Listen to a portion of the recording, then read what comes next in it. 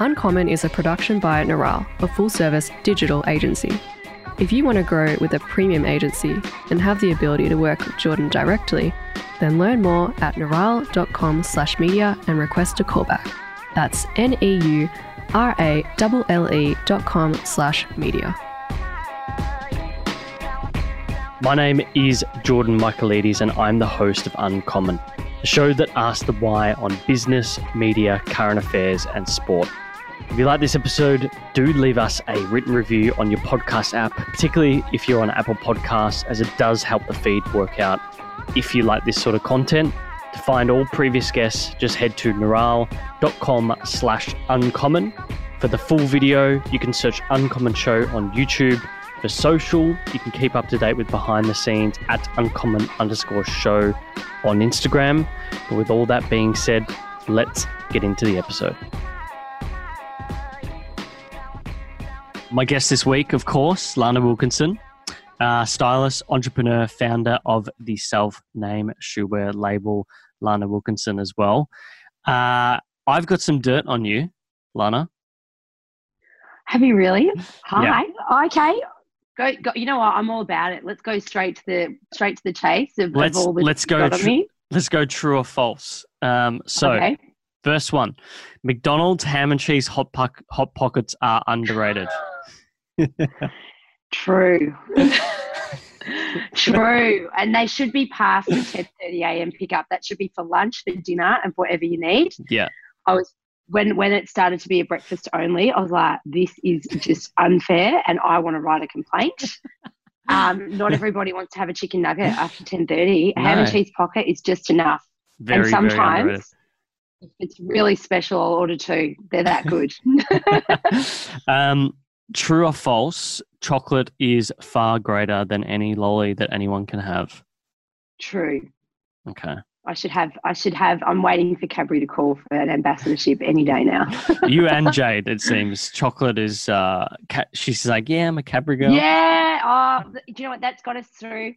It's got us through many of a photo shoot, many of a spring carnival, many through, like when you're doing red carpets and stuff, you're sometimes there from like 8 a.m. till 11 o'clock at night once you start doing social media. And chocolate is like, just get you through. Any creative, I reckon, would agree with me. Like a good Italian, are you hazelnut all the way, or what's your go-to selection?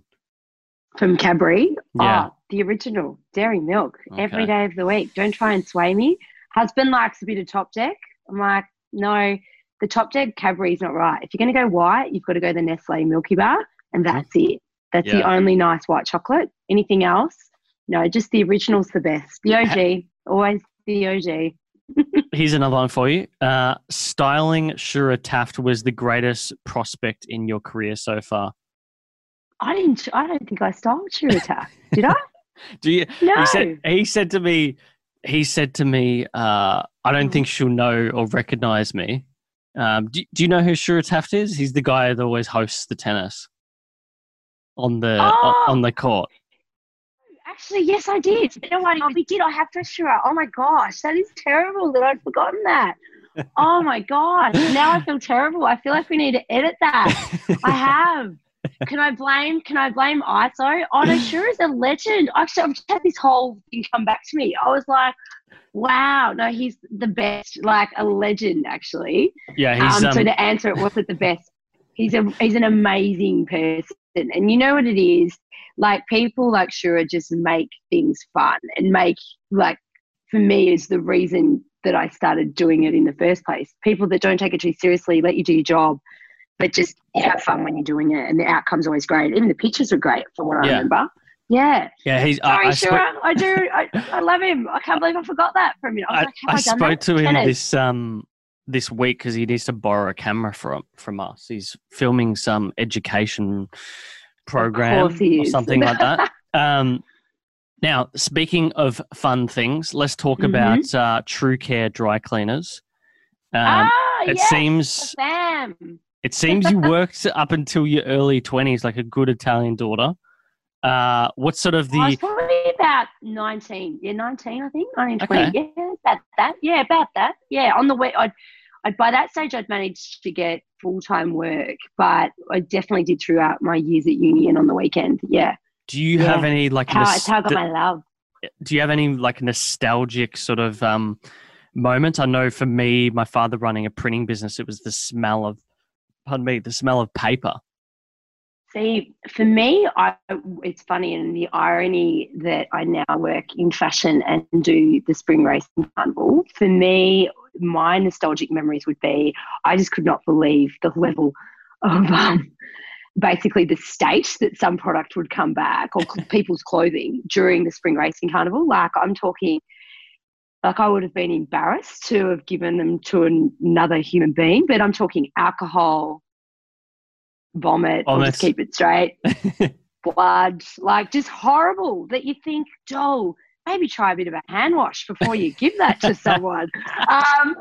So, whereas you kind of, it's weird when I've been doing it for so long. That's why I'm not precious about anything. I've seen a lot, and, but I'm very particular about my personal hygiene because of where I'd worked when I was growing up. And also now in my business, it's funny that there are brands say, Lana, you're one of the few stylists that actually dry cleans everything before it comes back, which of course, because I've got that family connection, that makes it really easy for me. But also I just always grew up with products. You got to really take care of it.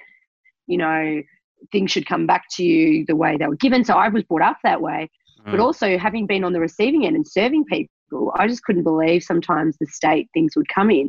But I also too, I think now I'm very particular about sort of clothing, what'll wash up well, what'll last. Like, I'm a bit of a loser like that because of my experience there. But I worked really hard. I remember thinking that when I first started, I'm sure a lot of your listeners would be the same when they've worked with family, you think, this will be easy, I was sort of about 15 or probably 16, I think, when I started. I thought, this would be great working for Dad.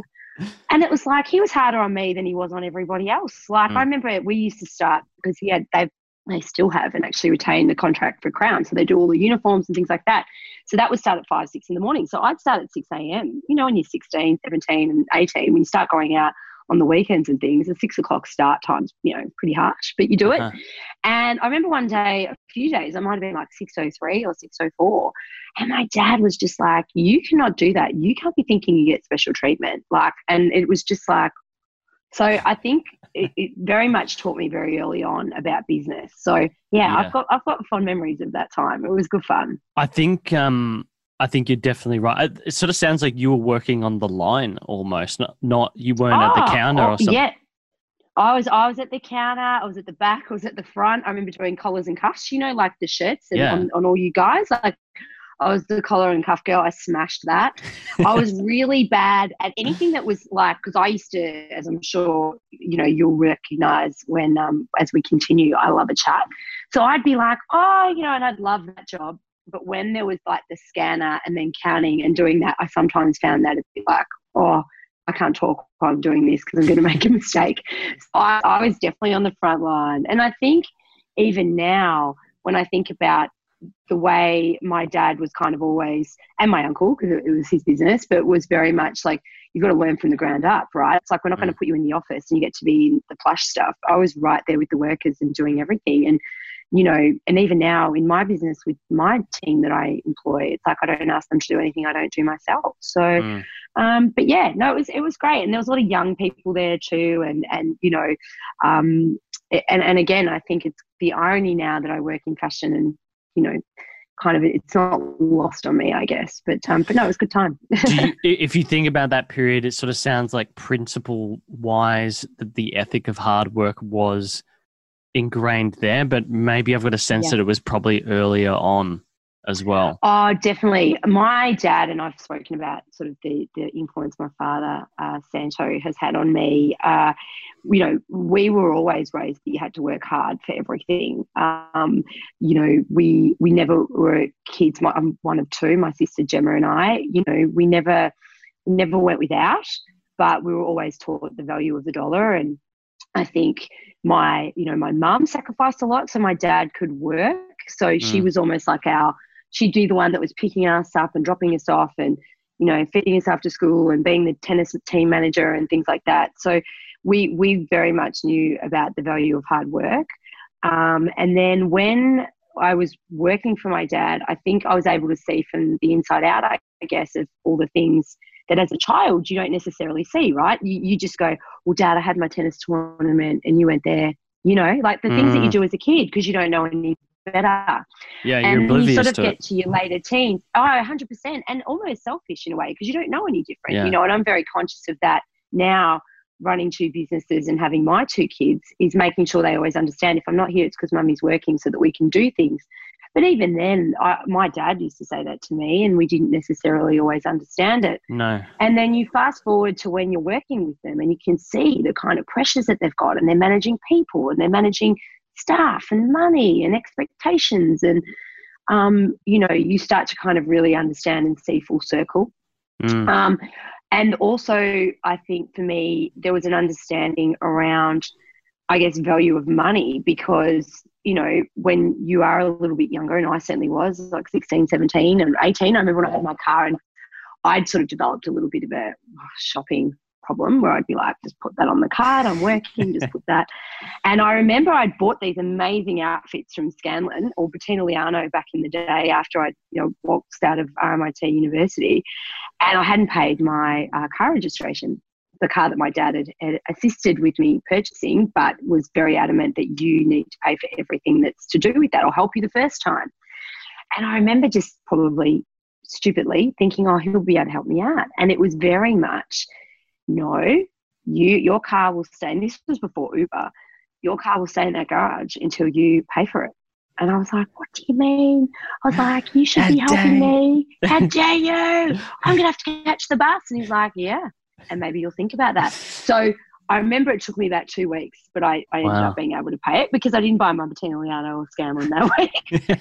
But he was very much like that. So I was never handed anything. So Yeah. I think now I look back, those sorts of things were instrumental in terms of our upbringing, and so it very much taught me the value of working hard and doing things for yourself. And you know, and I think on the flip side, you know, you go even further to where, you know, I remember when my husband and I, now husband, Liam and I, were looking for a house, and he was in a position where he could say, look, you know, I can give you a hand if you need, but, you know, and you just realise those sacrifices that were made when we were younger, that at the time he probably felt awful about not being at tennis games and things like that, but then could help me when I was older. And I feel like now that's probably the process I've adopted, where it's like I'm always going to make sure I can be here, but if I'm not, it's because I'm building for a brighter future for them, and I want to be able to give them the things that I was given. And Liam and I are very much on that train, and it'll be interesting over the next few weeks in Melbourne because we'll be doing that at home and homeschooling. But,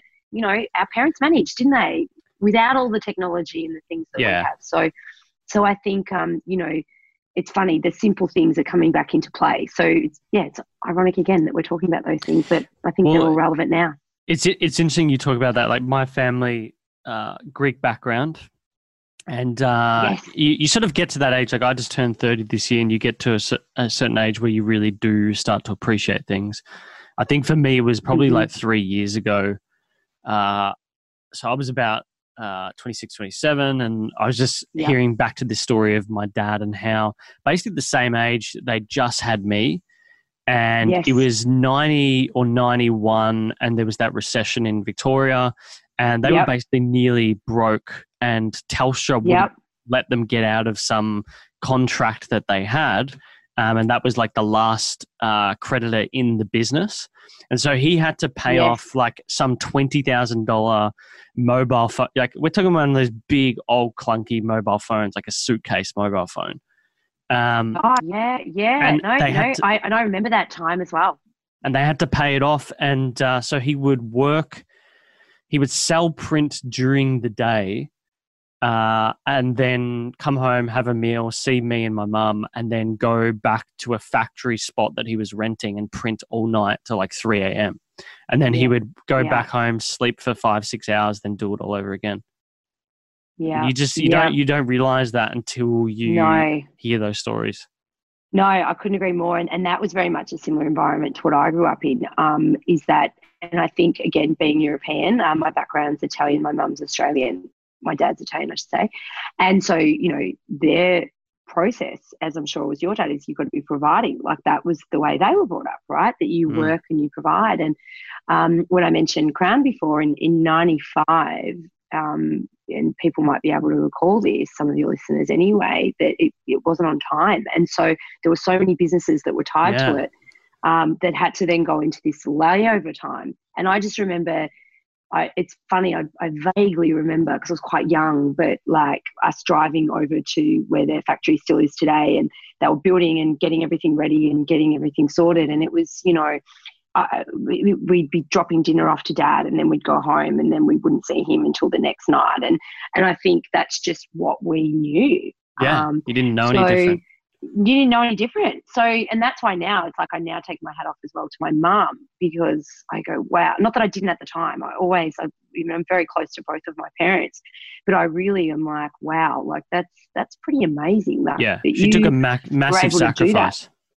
Yeah, absolutely, she did. She did. And, you know, that's why I think now my sister and I are still very, very close, and very close to her and to my dad as well. And I feel, it's funny, I always thought I was close to my dad growing up. We're very similar personalities. Like my mum and my sister are the tough bitches, pardon my language, and we're the kind of, if you do the wrong thing by me, I'll let it off, and then you come back and they're like, you know. So I feel like we're connected in that way. But I think even more so in the last sort of couple of years, as I've been sort of working on my brand and then launching it, and then all of the things that come with that, is I feel like he really understands me and understands the processes and the things that I'm going through now. And so it's interesting how it all comes sort of like full circle, right? Yeah. And you always say you're never going to be like your parents, and then like and then you're exactly like them. But he must be very, very proud. Oh, I hope so. He tells me so, I think. And then that's the thing, you know, like you, and not that you do it for that, but it is really nice when you can have those conversations. And, you know, there's been times, as I'm sure anyone listening at the moment who's got a business, and we're in this, you know, global pandemic, and there's a lot of uncertainty, you know, there's been some tears and some, I'm not really sure like what's going to happen. And he's like, no matter what, you're my daughter and I love you, and whatever support you need, I'm here. So that's kind of all you can ask for, you know. Yeah. But like him, I want to make sure that everything I do on my own, I do well, and I'm not going to need help and all that sort of stuff. But I think all of this stuff at the moment is all character building, right? I hope so. Otherwise, it's a real big waste of a year. Otherwise, Look, I think learning something along the way. I think this year is going to be a waste, but also a way of character building. I think we've all experienced decades where we haven't had that much hardship, sustained hardship, I think. Yes.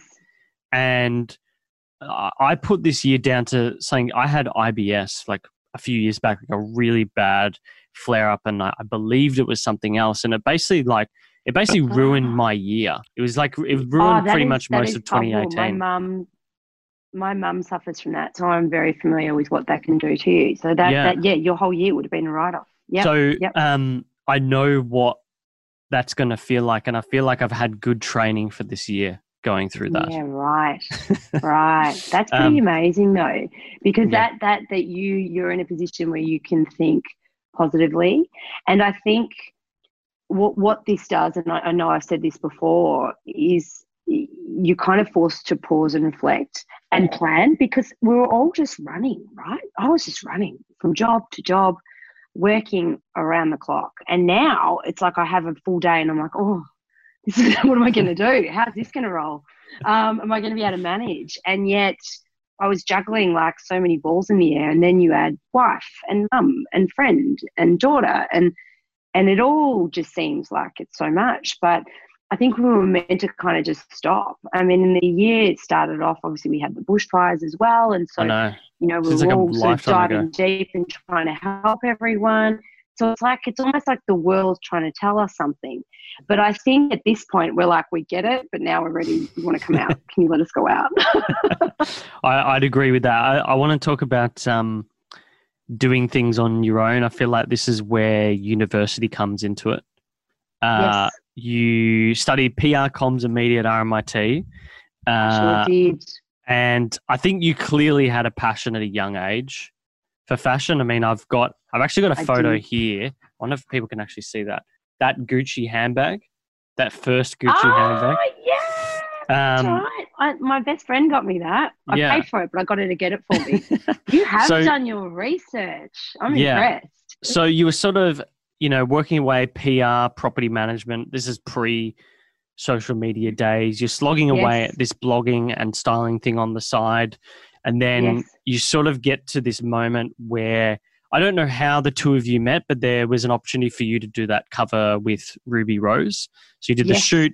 It's that dress from Green with Envy. It's sold out almost immediately.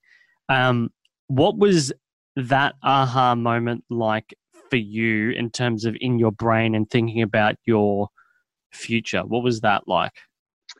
At the time, it was amazing. Because when you're at that point, I think I'd been maybe 2 years, because I freelanced for 3 years while I was working at Stockland. So I reckon that was right in the middle or just after. So it's more than just over halfway. So it was kind of that this is working, that this strategy felt like the right thing for me. Because where that was working as well, just to take a step back, was because there wasn't social media, and Instagram at that point was starting to take off.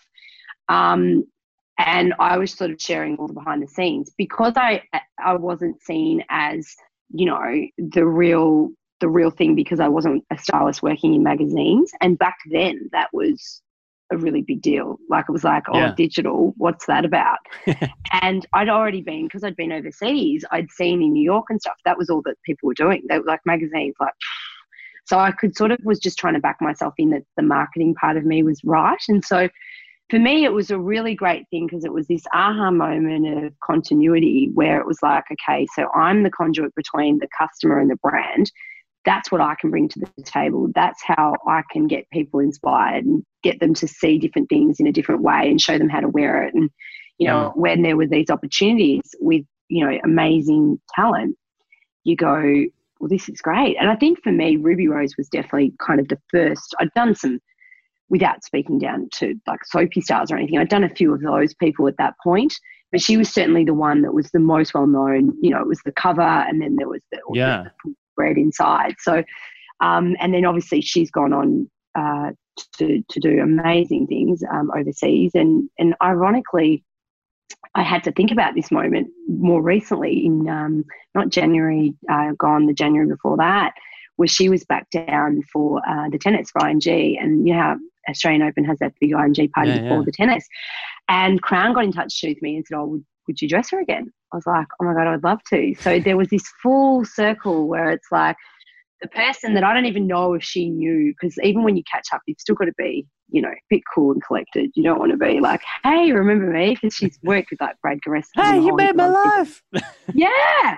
But it was a great experience then, and it was an even better experience there. And I think she was somebody that I really was like, that's such an example of someone who's come so far but remained exactly the same. Like she didn't have a big head. She was so appreciative. She was amazing. And so those are the moments that you really value when you say to yourself, I really love my job.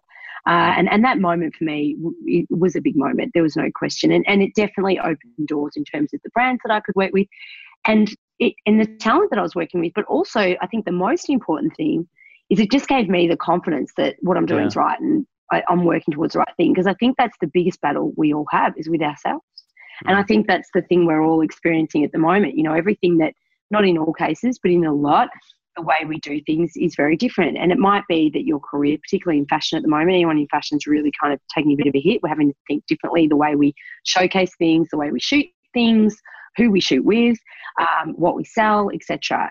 But it might be, the office worker at home, like my husband, who's had his job security is there, but every interaction he has is like this. It's over Zoom, and he goes from our bedroom and lounge area to the office, and that's his day. So that is different. And so I think what it does do is when you have those little slight wins, it just gives you that confidence to keep going. And that's what that definitely did for me, for sure. Yeah, they become cornerstone moments in Absolutely. your life. Like I think when you look at your, I said to you before, I've got like 6 pages of notes, and you look at those specific. I just hope they're interesting notes, Jordan. I hope they're interesting. They definitely are.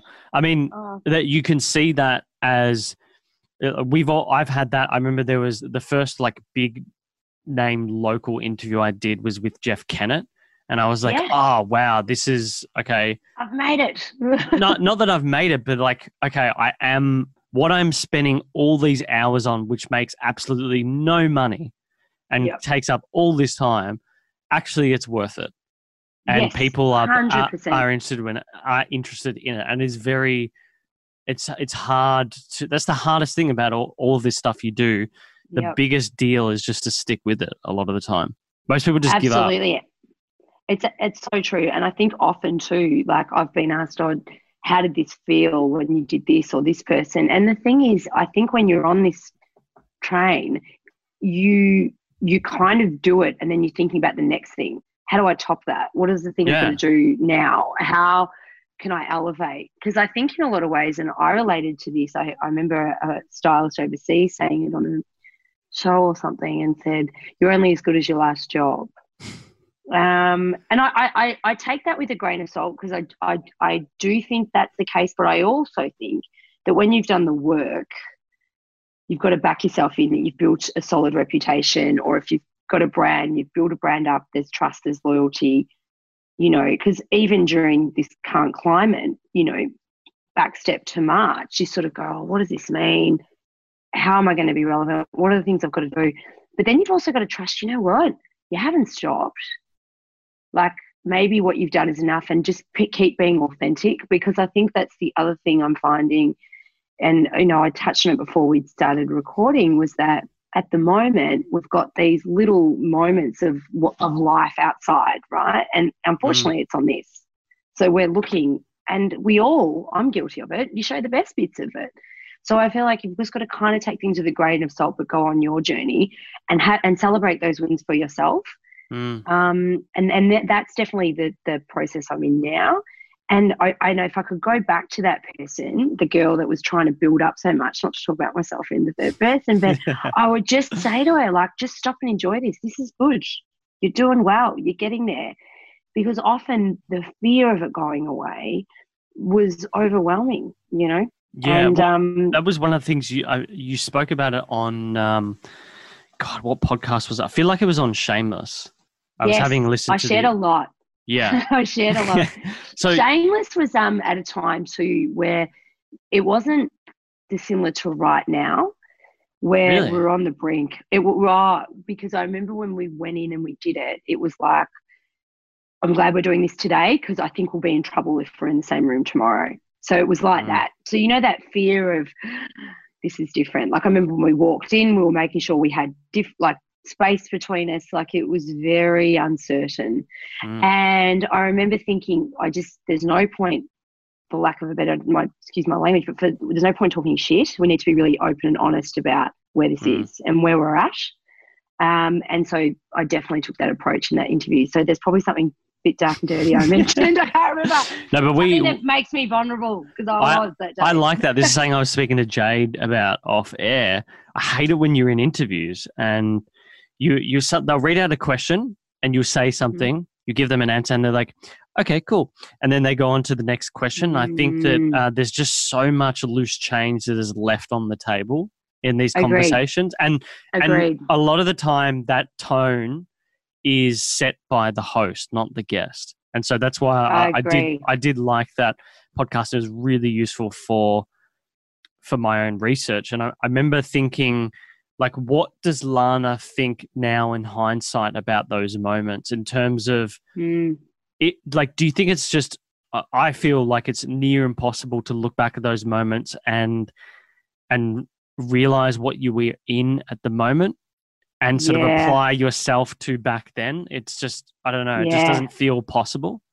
No, and it doesn't. And, you know, I'm really glad we're speaking today because I think a few days ago, you know, it was feeling really bleak. Like, okay, wow, the year's over. We're going to be like this till the end of the year. And we're not. This is temporary. Like, I don't know that for sure, but like, I'll roll a dice and say maybe not. You know, I think maybe we could be in the same room at a distance, but I think, you know what I mean? I'm not somebody that walks around going, I've done this, I've dressed this person, look how great I am. It's not my style.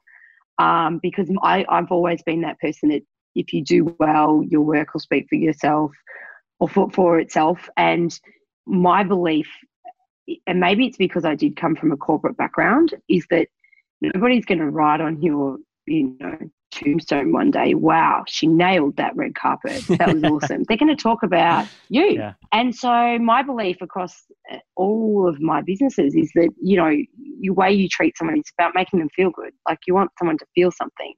Yeah. So, and for me, if I could try to sort of conceptualize all of those things right now, where it does feel impossible, like I'm never going to get to it again, I just wish that perhaps, and I say this to anybody who's coming up, is just enjoy those moments as they're happening and celebrate the wins.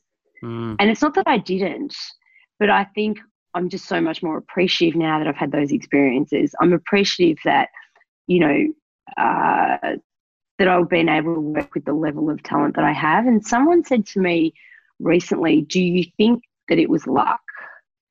And I don't. I worked my ass off.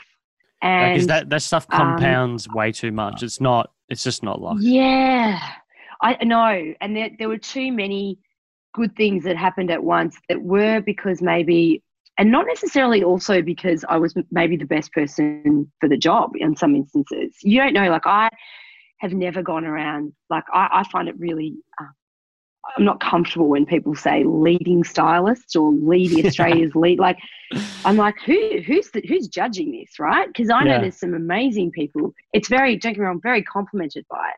And it's not that I don't have that self-belief in me, but like, where's there to go from leading? Like, where are you meant to go from there? Yeah. Whereas for me, I'm always like, how do we get better? How do we be more successful? How do we do something amazing? Like, and I think for me, there was a stage there for a period where, because when I first started, there weren't a lot of stylists doing that, like sharing what they were doing behind the scenes. That it was very sort of old school. We do the work, we wait for it to be published.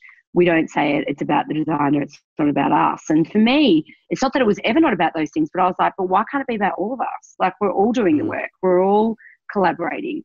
So that felt like the right thing for me at that time.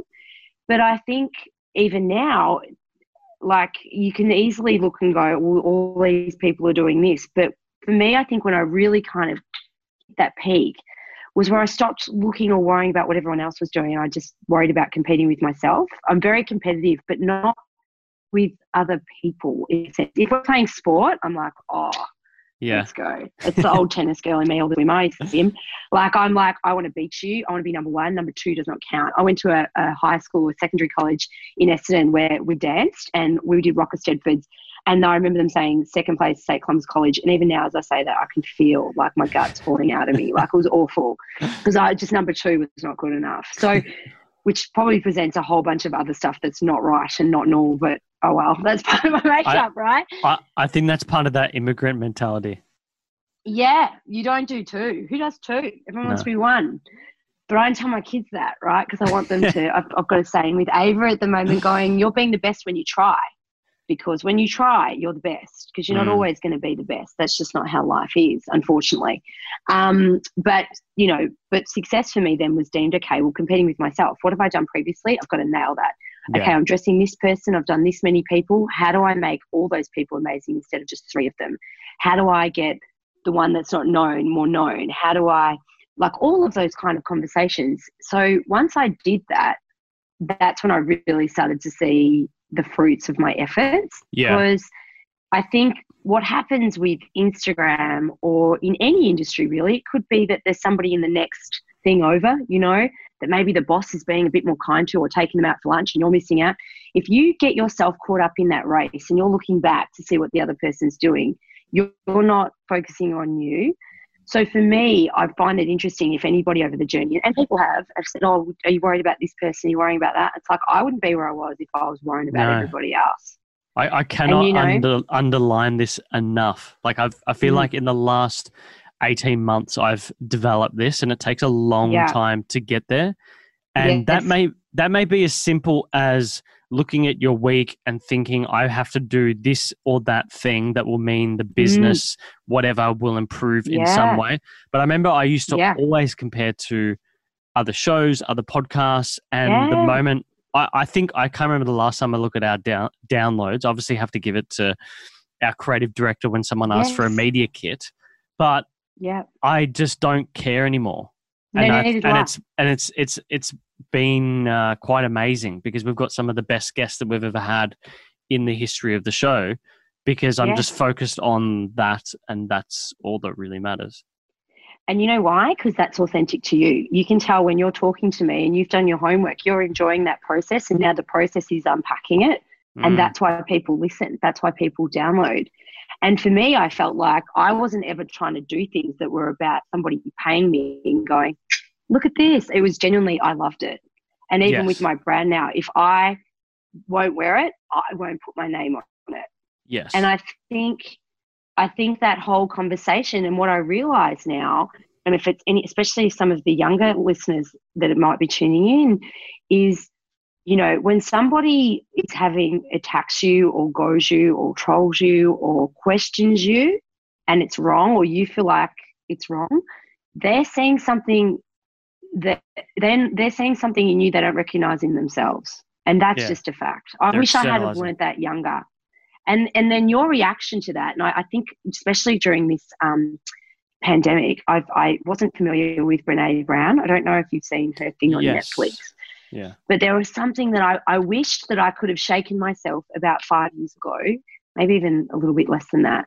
And there's this thing that she says about feedback and being in the arena. And if you're in the arena and you're putting yourself out there and you're in there, and you've got to expect when you're doing that, you're going to get punched up. And the arena might be, you know, that you're a manager in your company and so that people may not like you, or that you're, you know, putting your name on something like I am, or putting yourself out there like you are. You know, there are going to be people that are going to have feedback. But what you've got to learn to do is take on the criticism from someone else who's in the arena, as opposed to somebody just telling you how you could do it better when they're not doing it. It's like, you're in the cheap seats. I'm not interested in your feedback, period. And I think for me, particularly in my job, you know, initially, particularly from a styling perspective, I always took on the approach that I always took on the responsibility of how someone looked more than they did, because you're paying me for my opinion. So I'm going to be more fearful. And what I realized was when the client and I were determined to have this moment and go, you know what, do we love it? That was the thing that was almost made it unstoppable, because when you're feeling yourself, you own that, and that made you untouchable, kind of. Yeah. Do you know what I mean? So I know that probably sounds a bit deep, but I felt like when you're owning it, it's like, even if there is feedback, it just washes away. Well, and so, what's really interesting about, like you mentioned in one of your prior interviews about making the talent sparkle, I think it was in a written interview. And I think what you really hit on, and I'm intrigued to hear when you realized that, is that you make people, the thing that people are really hiring you for is how you make them feel, not how they look, if that makes sense. Yeah. And I think that's the results that people are often getting, and why maybe your success isn't as obvious to others when it's very obvious to the people who use you. Yeah. Oh, that's very kind. I hope so. I think because it's not about me. It's about them. Like, I remember there was a stage there, a couple of years, and you know, I was doing everything. Like, I remember I had contracts with Melbourne Racing Club, then I'd do BRC, I had the Brownlow, I had the ACTA Awards, tennis, like, you know, where I did Shura, big love Shura, you know, all of this stuff. So, you know, when you're doing that volume of work, you know, there's going to be people that you work with that might look and go, I really like that vibe on that person. And I remember someone saying, and, you know, again, it's that whole feedback thing, right? And at the time, I wasn't in the headspace that I'm in now. And I'd be like, they're saying that, like, I've done a similar look. But then I had to stop myself and go, no, that person it's not about me. If that's a moment for them that they haven't had, and that moment blew up because that person hasn't looked like that before. So it's okay that there's a bit of my flair or signature in there, as long as it's unique and is something special for the client. Yeah. Because the second it becomes about me, I've got to stop. Do you know what I mean? Like, well, I think for me, even now, I try and balance the, you know, there's the shoe business and there's, you know, you're putting shoes on clients, but I won't put the shoe on the client if it's not the right shoe. Does that make sense? If that means as a stylist, I have to use a luxury brand or one of my fellow Australian brands, well, that's fine, because it's not about me. And it's not about, I've got to use you as a vehicle to sell me, because my business won't last 5 minutes if that's my approach. Does that make sense? How long into the business did you realize that? How long did it, what was the moment that made you realize that? That it wasn't about me? To be honest with you, I learned that really early. I think my first Logies, my first Logies that I did in 2000 I want to say 14, no, less than that, maybe 13. I'll have to look that up and come back to you. But there was a particular girl, a lovely girl, and I wanted to sort of elevate her. So I learned this straight out the gate. You can't change who people are, because she looked incredible and had all the feedback that was amazing, but she didn't feel good, because as much as I wanted to elevate her and have her look really, you know, just different, she couldn't own that look. She would have been better off in a plain, bright-coloured, strapless dress and would have had exactly the same result, but she would have felt good. So out in the media, it looked great, but in the lead-up, she felt uncomfortable. Right. So I went very early on in the piece there, that you can't make people be something they're not. You can make them feel better about themselves and own that and collaborate with them, but you can't change who they are. Does that make sense? Makes sense. Yeah, there's a lot of psychology that comes to this. Oh, 100%. I'm not a psychologist or a therapist. Gosh knows, anyone close to me. Jade is my therapist half the time. I ring her and I'm like, oh my God, what's going to happen? I'm crap, you know. Literally, she'll tell you that. She's like my sister. My sister doesn't even tolerate me as much as Jade does at times when it comes to our industry. She's my industry sister for sure.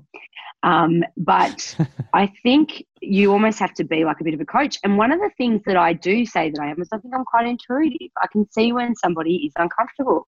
I can read when somebody's... The body language. You know, yeah. And I think the thing, particularly with like red carpets and things like that, is the reason people have me too is so it's like, okay, you find the right designer for the right person, and that's really important too. And so you go through that process, but sometimes the designer, because it's their business, it's their money, often think, oh, I want to go down this direction. And I can tell straight away when they're trying something on, when a client's thinking, this isn't for me. And so it's my role then to be the bad cop, for lack of a better term. And I think the thing for me that I try and do right out the gate now is try and, you know, partner people with designers that it is their aesthetic. And so we go on that journey of collaboration together. And I think, you know, even with my shoes, there is somebody that I want to collaborate with to kind of do something. But it doesn't mean that I'm not the designer any more than it is when I'm styling someone. It doesn't mean I'm not involved. But the person there that's cutting and making it, they're the designer. You know, and I think it's interesting when I hear that now where people do collabs. It's like I'm doing it. I'm like, well, you know, it's like when I do a gown, it's like I'm not paying for it. They're sitting there on the tools. My direction's in there, but we're collaborating in the truest sense. Yeah. And I think when you let people do what they're the best at, you get great results. You know, like I'm currently, not to divert the conversation too much, but in this time I've wanted to work on my house. And so we've been doing some renovations, but I'll put my hand up and Jade will tell you this, what I know about homewares and stuff, I could write on a piece of confetti. I know when I go into my clients' houses or I've shopped on locations, I know what I love, but I couldn't tell you where it's from. It's not my strength. I'm the shoes, bags and clothes lady. That's me. So you hire people who are the best at that. And I've got Nicole Rosenberg, who's an incredible interior design stylist who is helping me navigate this process. And she's incredible, but I'm letting her do her job. I'm not telling her. She's coming to me and asking, oh, what do you think? But I often go, you know what? I'm here. I'm your canvas. And the clients that have allowed me to do that are the ones where we've had just massive wins. So I really think when you hire people, if you connect with someone, whether it be a hairstylist, a makeup artist, a designer, even this, we're connecting. And so the conversation is flowing and it's great. Then when you just lean and let yourself go and let the person that knows better run the show, your outcome will be great. As long as you're heard, you need to be able to be heard. And trust is a big thing with that as well. Oh, massive. Like you touched on saying before about the value proposition that you offered, and you probably don't even realize it, but you literally are giving people who may ordinarily feel like they have to be yes men or women the opportunity to say no in a way. Because you can sort of you can come in there as that bad cop, and there's a lot of anxiousness and anxiety that people feel when they get to those moments. Let's say they've got an event and they're buying a specific outfit for it. 100%. Or going with a certain designer that, you know, it's sort of like do or die, and it becomes more anxious than it has to be. I couldn't agree with you more. And that's why particularly for those really big events where there's a lot of media, like the red carpets, you know, the Logies, NGV, those sorts of things, I make sure that I'm in arm's reach of them so that I can be there to kind of have, if I need to give that pep talk, I can. And there are some clients I've worked with for so long that that's not required. You know, they're owning it. They're like, I got this. I look effing hot. I'm good. You know what I mean? And that's okay. And you know, and I love that too. But you've got to make people feel like they're the number one. Like I would struggle, you know, maybe I'm wrong. And if I have, it was never my intent. Because I think you can never say I've never made anyone feel, because it wasn't my intent, but it doesn't mean they didn't feel it, right? And that's the other thing I always try and be mindful of, is just because you've said or you've done and you didn't think someone took it that way, they may have. But I've never intentionally made somebody not feel like they weren't important to me, because absolutely everybody that I've dressed, every single person, even the ones whose names I might not remember, because maybe it was one of 8 models or something for a racing thing or for a model thing, whatever. It's important to me because my name's on it. I'm associated with it. So I've cared, and I've cared a lot. But I've also wanted to make sure that people feel good. Yeah. And I think, because when you, like I said before, like I don't want anyone, somebody might say to me or use somebody else and go, maybe I wasn't their flavour, but I don't think they could say I made them feel shit. You know what I mean? I don't think they could say, she treated me poorly, she made me feel like I don't exist. Like, you know, fashion, like beauty, like a lot of things. It's open to interpretation, like what you love. Like I'm going, I'm wearing this tie-dye shirt right now because I've been wearing so much black and it's grim today in Melbourne with what's been announced. So I'm like, I'm going to brighten up my day. And I just grabbed what was closest and newest, right? And I wasn't coming on with a tracksuit because I thought, no, it hasn't got that grim, right? So to quote Karl Lagerfeld, it was like, we've got to keep going, right? So I've wanted to do that, but it's not everybody's flavour, and that's okay. But that doesn't make me a bad person. It doesn't make me a bad dresser, and it doesn't make me not have style because they're trying something different. And I think they're the things that in my industry, and it's funny when you say that people feel like they can say no, is I did get a lot of feedback when I first started about my approach, and that some people felt like stylists pushed product onto them, especially stylists that worked in publishing. Oh, yeah, especially some of the, I guess, more established celebrity clientele, for lack of a better term, because they've just worked with so many different people. And they're like, I was too scared to say I don't like that. And I'm like, in your head you're going, you're not too scared to tell me when you don't like something. but I would rather that, because I feel like they feel safe.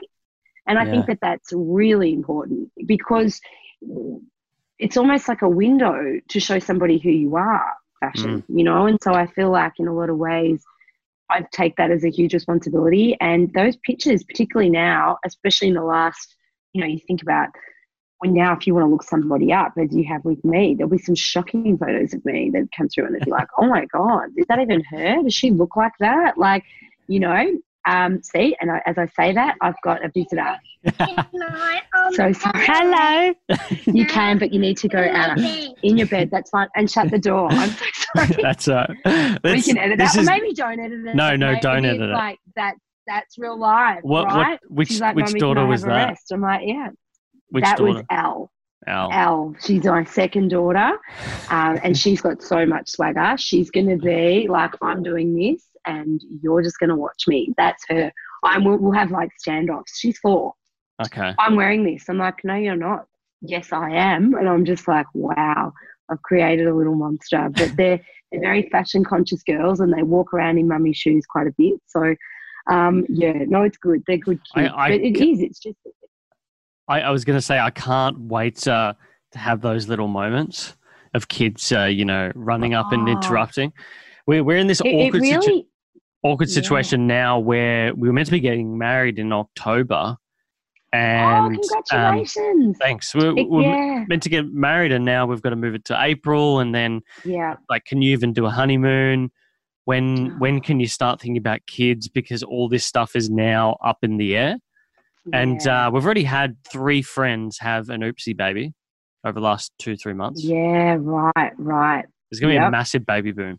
I think there is too. And I think there's going to be a massive wedding boom as well. You know, a lot of the designers that I've worked with for a number of years, particularly in the couture space, you know, they're hurting a bit at the moment. There's a lot of uncertainty. Gowns that have started that can't be finished, and if they're not finished, they're not paid for, but then workers still need to be paid. It's a very uncertain time, but it's temporary.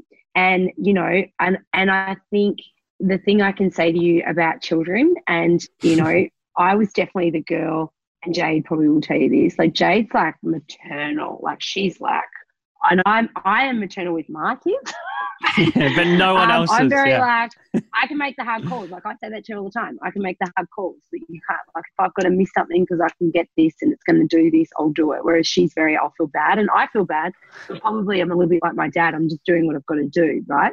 And so, but what I can tell you is that what I learned is there's no good time to have kids. If it's going to happen, just let it happen. I remember for me, I was in New York, and that was all I wanted to do was get to New York. And I remember saying to Liam, we can try and have kids when we're in New York, but when we're in New York, like I'm going to do this, I'm going to go here.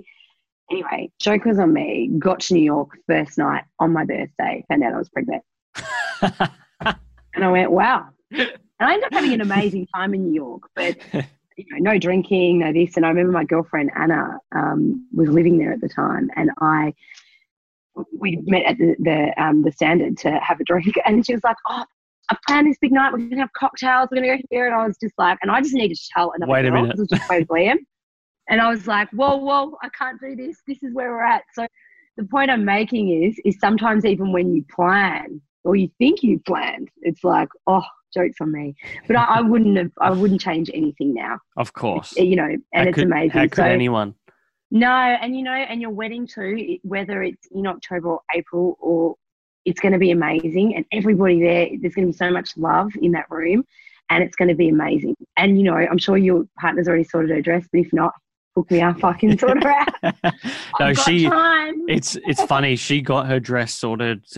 She went to both One Day Bridal and because we've interviewed obviously Kaya. Yes, Kaya's fantastic. She's recently had a baby too. I know. She did she did something like an assisted cesarean. It sounds like she, you know, pulled the baby out herself. I was like, wow, okay. We had our first daughters at the same time. Yeah. Really, like there's not a lot of age difference between Ava and Willa, and our husbands are good friends, so that's how we know each other. And we kind of started our businesses at the same time as well. And no, that is Kaya to a T. She just gets it done, you know. And so no, she's brilliant. I've got nothing but great things. I'm so proud of her and everything she's achieved. Yeah, she's amazing. Everything that's going on, but no, I'm really, really pleased for her, and her business is going great guns. Let's quickly talk about the business. Yes. Specifically, the shoe business. So here's the notes I had. There's the obvious story that you've spoken about a few times. You're spending a cool $8,000 per month at one point on shoes. And I think actually Prue sat you down and had a heartfelt chat around what the hell do you actually want to do with your career? Yes. And you raised this idea of shoes, and she sort of challenged you, you know, why not? And I guess this is part of that smart trend amongst your group of friends who are also entrepreneurs, where you're probably all realizing that you've got an audience. Why not allow yourselves to monetize it in a way that is scratching your own itch and something that you actually need, and that maybe that audience actually needs as well. So, you know, with Nadi, I think the obvious one is Hen. Everyone talks about Hen. Henny is the best. He's the best. Is it Henny or Hen? Henny. I call it Henny. I don't know. I've had this debate with Lauren. She reckons Hen, but it looks like Henny. No, it's definitely Henny. It's definitely Henny. Okay. Yeah. Do you know what? Like, I don't think it matters because she's killing it. Like, you know. Yeah, I don't think it matters at all. Nards is just going from strength to strength, and I've known Nad since she was in publishing and I was at Westfield. And we have a mutual friend, Ali Pearson, who, of course, is that's how I met, because I used to work with Ali back in the day. And so it's all interrelated. And so I've known Nadia for a number of years. And it is, and it's great to have those allies, like people that you can share with and talk about business with, and someone you trust. But she's got incredible product, and, I love her, and I wear her pieces not just because she's my friend, but because they're incredible. Good. They're really good. Like, and they're really good. From a guy's perspective, they are. There's not much. There wasn't much like them when they first came onto the market. I think she really. Exactly, and not that was at a price that was affordable, but so aspirational too. And I think that it's just incredible to see unfold and watch as a friend, and I just couldn't be prouder. And and I think that's what it is. And I'm very lucky. You said before about our group of friends, and it is that, like, people that support and get behind you, but not necessarily where it's on the gram. Like that's yeah. Great. But I'm talking where it's like, I remember even... You have a call with them or text message or whatever. I remember, like, even, Rebecca Judd's a great friend of mine who just inspires me every day, being a mum and doing the businesses that she does, and just an overall amazing human being. But I remember showing her the range before most people, because I was too scared to show anyone. And I remember feeling really sick about doing so, because thinking, okay, if this is crap, she'll tell me, because she doesn't, there's no BS with Beck. And she was like, this is good, right? This is good. And so it was like, oh, okay, great, awesome. So I said, like, oh, you would wear it? She goes, babe, all of it. I'd wear all of it. And so, that level, to give you that confidence when you're starting out, and for me, and I know you would have done your homework and you landed a few messages there, like I didn't decide it. And again, I think it was probably from, working for my dad, is I wanted to do it on my own. I didn't have an investor. And I also did that probably more as a protective mechanism as well. It was like, well, if I go down, at least I'm going down by myself and I'll take it with me. But I just didn't want to be answerable to anyone. I wanted it to be mine. And so, and any mistakes were my mistakes, or any wins were my wins, and all that sort of stuff. And I think it was just a confidence thing too. Like, I think this is the right way to go. I hope it is. And so that was my reasoning for kind of, just backing myself in, which was really hard to do, because there's so many things about having a business that I kind of knew from watching my dad or from my friends, but when you're actually doing it, it's like, okay, wow, there's customers, customer care. And sometimes I'd be like, oh my God, people have to ask a lot of questions about their site. People draw pictures of their feet and send them in to me to go, do you think this will fit? Oh, God. People needing me to measure the shoe, like lots of things, and not things I'm mocking, just part of day to day. But when I was still styling at the same time, and I'm still styling now, it's just in a different way, obviously, because we don't have events.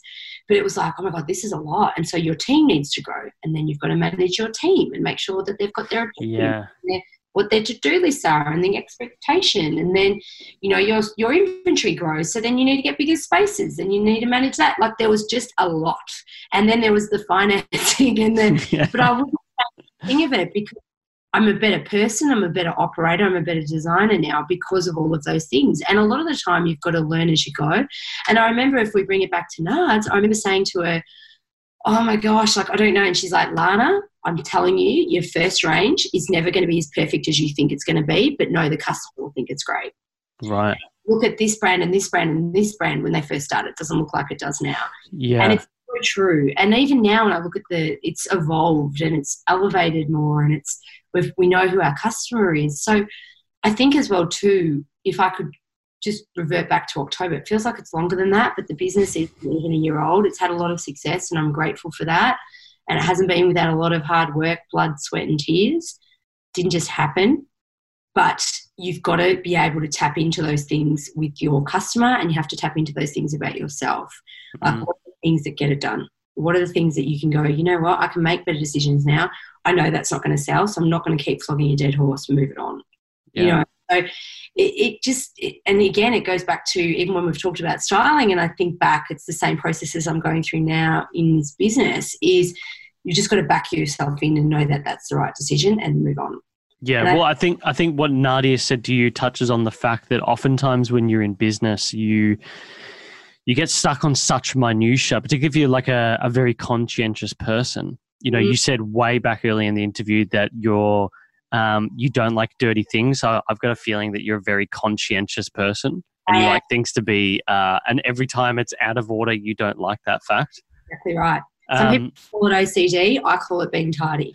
Yes. My partner and I are exactly the same. And I think really, what happens is you just get stuck on things, and the people that you're selling to or marketing to haven't seen any of that. So they don't really care. No, and just all the context they have is this new thing that you've given them. And that was something I realised I want to say early on, but no, it wasn't. Later on, even with some of the styling, because there was times that, particularly at the start, where you'd work with people who were a bit of a nightmare, and they only see the end result. The customer, the consumer out there, or anyone who's watching Instagram or online or in the paper, see the end result. They don't know that the person had no confidence and was saying they wanted to change their dress 24 hours before and you had to talk them off a ledge, like all this stuff. Yeah, you got no idea. See that. They don't see that the person was rude to the designer. They just see the designer and the person being praised together. And sometimes it's like, or they don't see that you came in and saved the day because the dress was looking shot. And then you came in and were like, no, we've got to change this, got to do this, got to move this, blah, blah, blah. And then everybody's reputation got saved because you did the right thing by your client. But it's not about those things. And I think they're the journeys and they're the things that make you learn. And so then you can sort of pinpoint these things and pull yourself up earlier. You know what I mean? So for me, with the business, it was almost like, all right, I remember because of the time that I was launching it in, I didn't stop all the styling stuff. And so there was so much going on. Jesus. And I didn't tell anyone for a really long time that I was working on it. Like my close knit of friends knew, but most people didn't. Have you not had a mental breakdown? Oh, but I think I kind of did if I look back. I mean, I didn't have time to have one, to be honest, because I'd committed to too much. But I do remember, and I think I spoke about this recently, I do remember being at Derby Day and just there, and I was employed by Bumble and I was happy to be there, but by the afternoon I just felt dead. Dead inside. So mentally you weren't there? Yeah, just pushed myself. It didn't help that it was pouring rain and torrential rain either. It was a little bit grim. But I remember just thinking I'm at the end of a pretty withered rope right about now, just because the volume of work and the hours. I was averaging about 3.5 hours a night in the lead up to that, because I was also managing the shoe business that was only 2 weeks old. And I just never anticipated. And this is, again, where it's about backing yourself, right? I didn't anticipate the sheer volume of interest and purchases of the brand and how much people would want it, which probably sounds silly because you go, well, yeah, of course you did, because you want it, you started it. But I'm like, this is new. But you have no idea, yeah. You don't know. And it wasn't a collaboration where somebody else is worrying about the numbers, somebody else is worrying about the money, somebody else is packing stuff. I was doing all of that with the help from people, but the dollars and cents, the managing of customers, people, you want to keep your reputation because you stupidly put your name on it. So, not that stupidly, because I think people and they know that, but it's scary, it's scary. And there's all those responsibilities that go along with that. Responsibilities I hold with pride, but it was a lot. And so, but it's amazing what you would do to get through it. Going back to that period in 2018, I had something very similar. We launched this business, we got engaged, I had the IBS stuff going on. We moved house all in the space of 2 months. Yeah. And it's just I look back in that period and I remember my partner said to me, I don't know how you didn't have a heart attack or something like that. And I'm just but at the time when you're in the thick of it, you are wrecked, you are emotionally wrecked. But I guess the human brain is magical in how it will look for the shining light at the end of the tunnel. And I just don't think people like you and I are built to do anything different though, which is why the situation feels a bit hard, right? Because I need someone to motor to.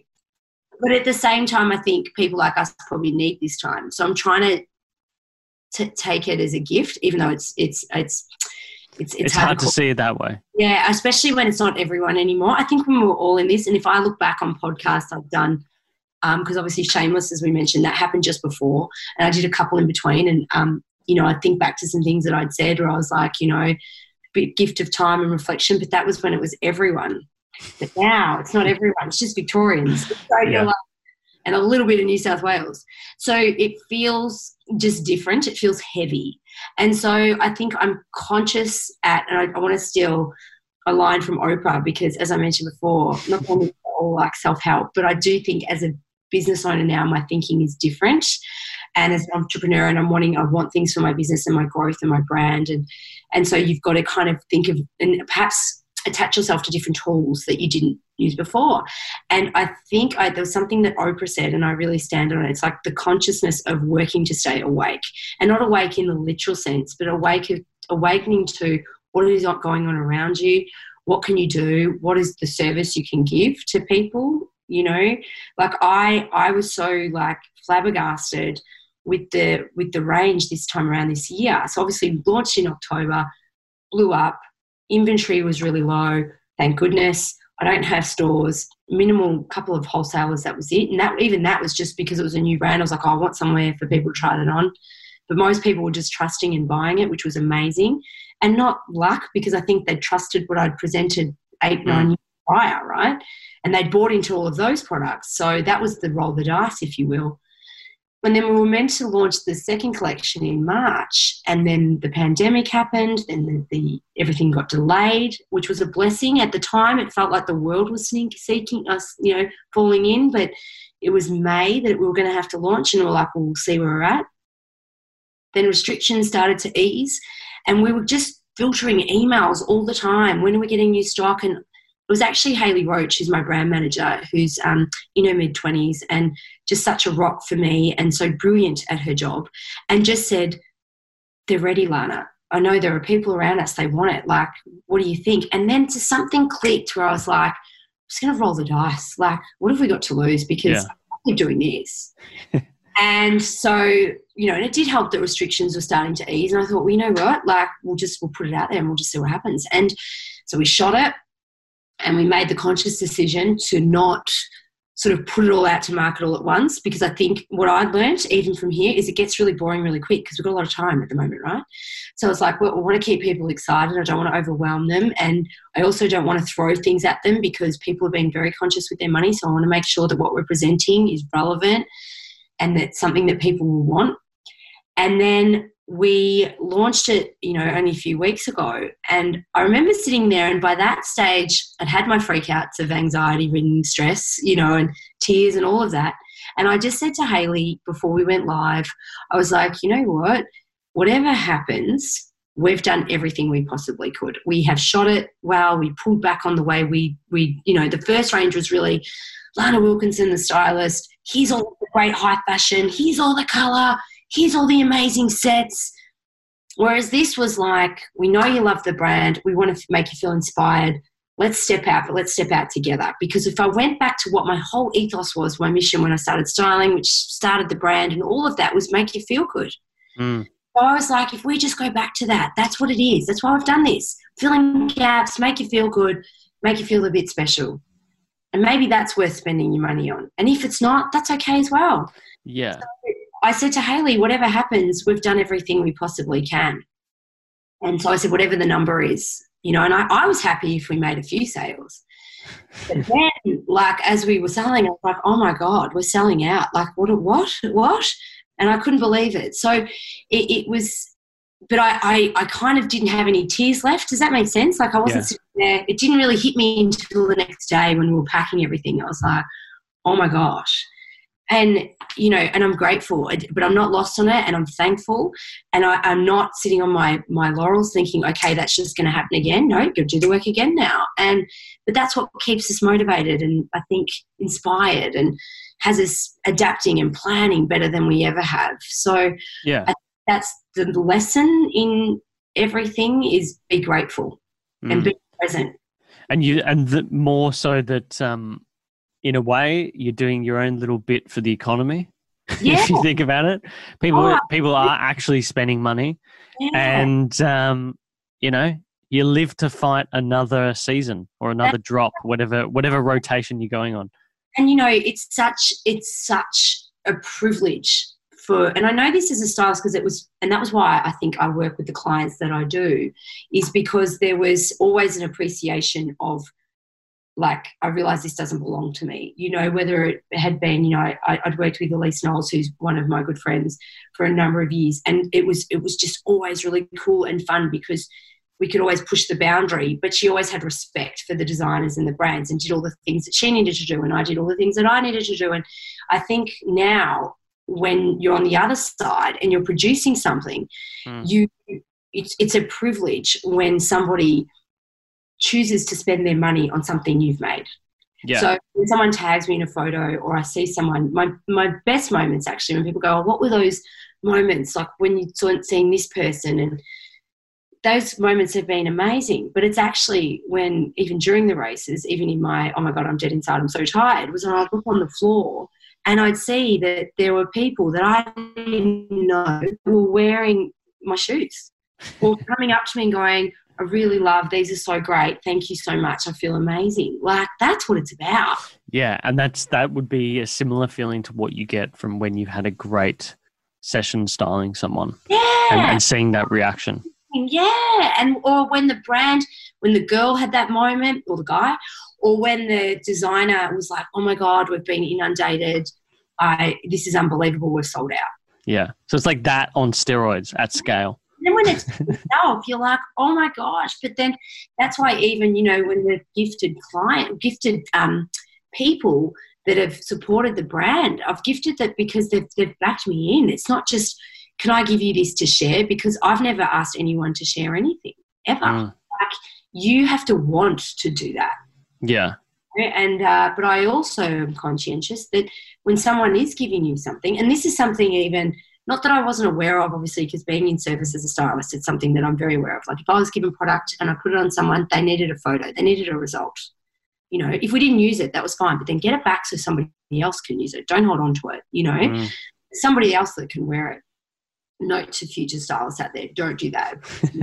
Bad looks. Because it's just not cool. Like, if you're not going to use it, don't waste it. Give it so that brand can have an opportunity with someone else.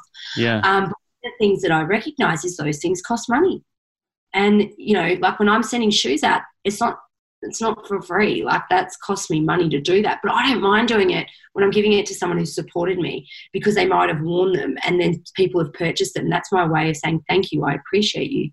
But also, to, in turn, when I receive things now, I make sure that I love it, that I'm going to post about it. Because if I'm not, you know, I recently sent something back, not because I didn't love it, but I'm very loyal to another brand and it's a bit of a conflict. And so I want to do the right thing. Yeah.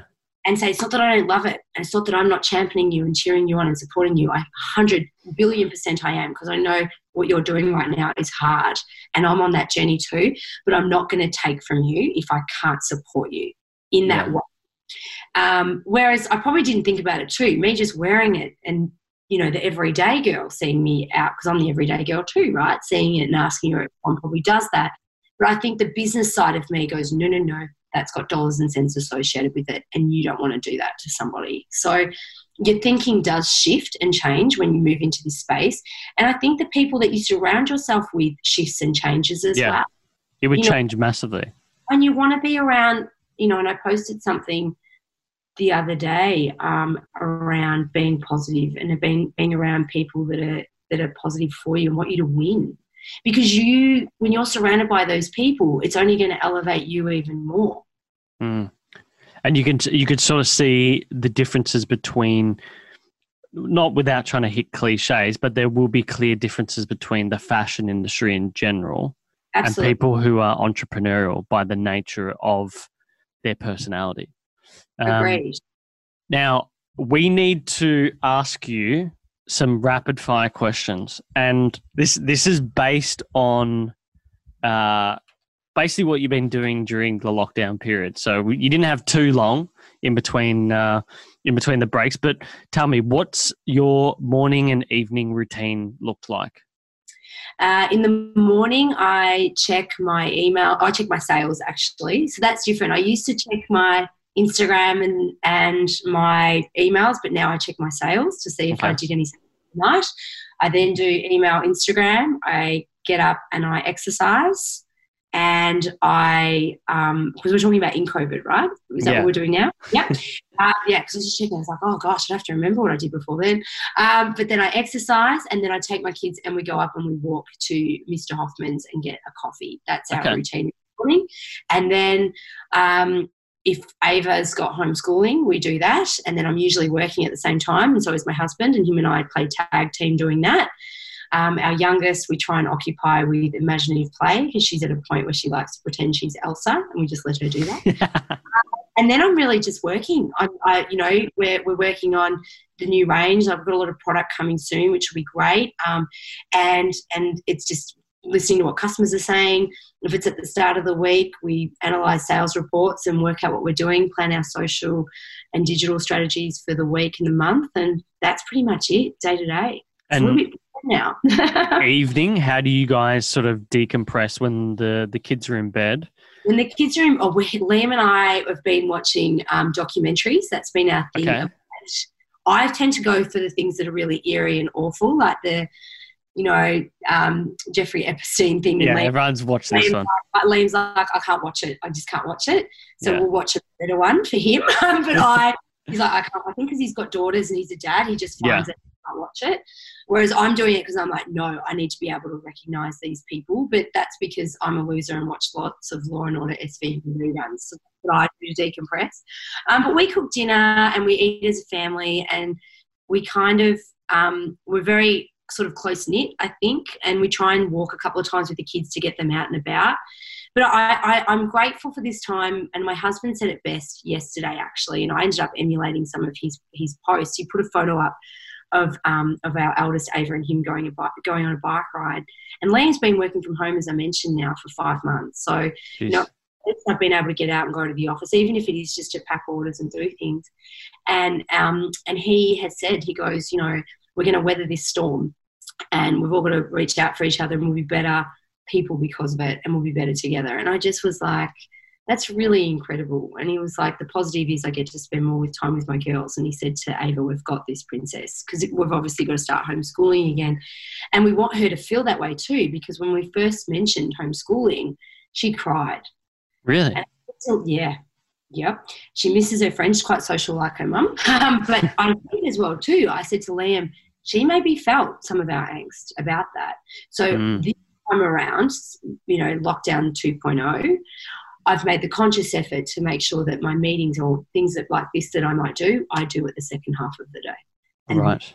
Part of the day is about her, because I don't want her to look back on this time and think, and then carry that with her. I want her to feel excited about doing it, even if it is that she's got to put her hand up and she's like me and wants to be like on the stage at school.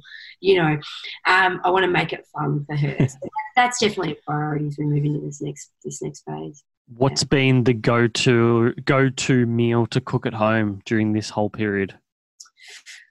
Roast like chicken and vegetables, because we're both trying to be like healthy. Although the last couple of weeks, I've decided that I'm going to try and be the cook, because Liam's the cook in our family, and I've been making Italian minestrone soup. I'm going to make that tonight, and that's our healthy choices. So Liam and I are trying to not navigate towards eating badly. He's always been a bit of a health nut, and I, like I've mentioned before with my ham and cheese pockets, I tend to just go for the quick fix. So I'm trying to be better in that space. Yeah, definitely. So do you give yourself permission, like on a day, every Friday for me is sort of like cheat day. Day. With cheat day being, maybe for lunch I have a toasty instead of smoked salmon or something something a bit healthier. We definitely do cheat day. I try and do cheat day on Saturday night. Yeah. I try and support like the local restaurants that we go to. Like Postmistress Eatery, I love those guys, and they're amazing. They're an Italian family and they're so lovely. And so we're ordering from them tomorrow night. And Shane DeLeo is a good friend of mine. Yeah. Maha, Adam from the Atlantic Group. So I try and make sure that on the weekends we do that, and that's our cheat night. I definitely have tried, especially in lockdown 2.0, not to just navigate towards comfort food and drinking as well, because I think it's very easy to pour a glass of wine. So that's why this time around, Liam and I are both making sure that we're exercising a lot during the day just to break the day up, whether it's with the kids or we've got set up a gym downstairs. And I've recently, Elite, which is just down the road from me, they're doing stuff in the car park, just one-on-one. So it's only an hour. So, I mean, it's quite a process. It's like you're sanitizing and then you're putting the gloves on, like, and unboxing. But I'm finding that that's been such a release for me. Oh, yeah. And they train very differently, which I love. Like, I'm literally walking along the car park with like this billy cart thing. I'm sure it's not called that, but that's what I call it. And I'm carrying it through. Like, I'm seriously like training for, you know, the army. It's full on, but I love it, and it's challenging me, so I'm enjoying that. Yeah. Okay. So I don't want too much cheat eating. Last question for you. If you could select one item that was under $200 and you could have purchased it during or before this whole period, and it's like your go-to thing during the whole period, what would that item be?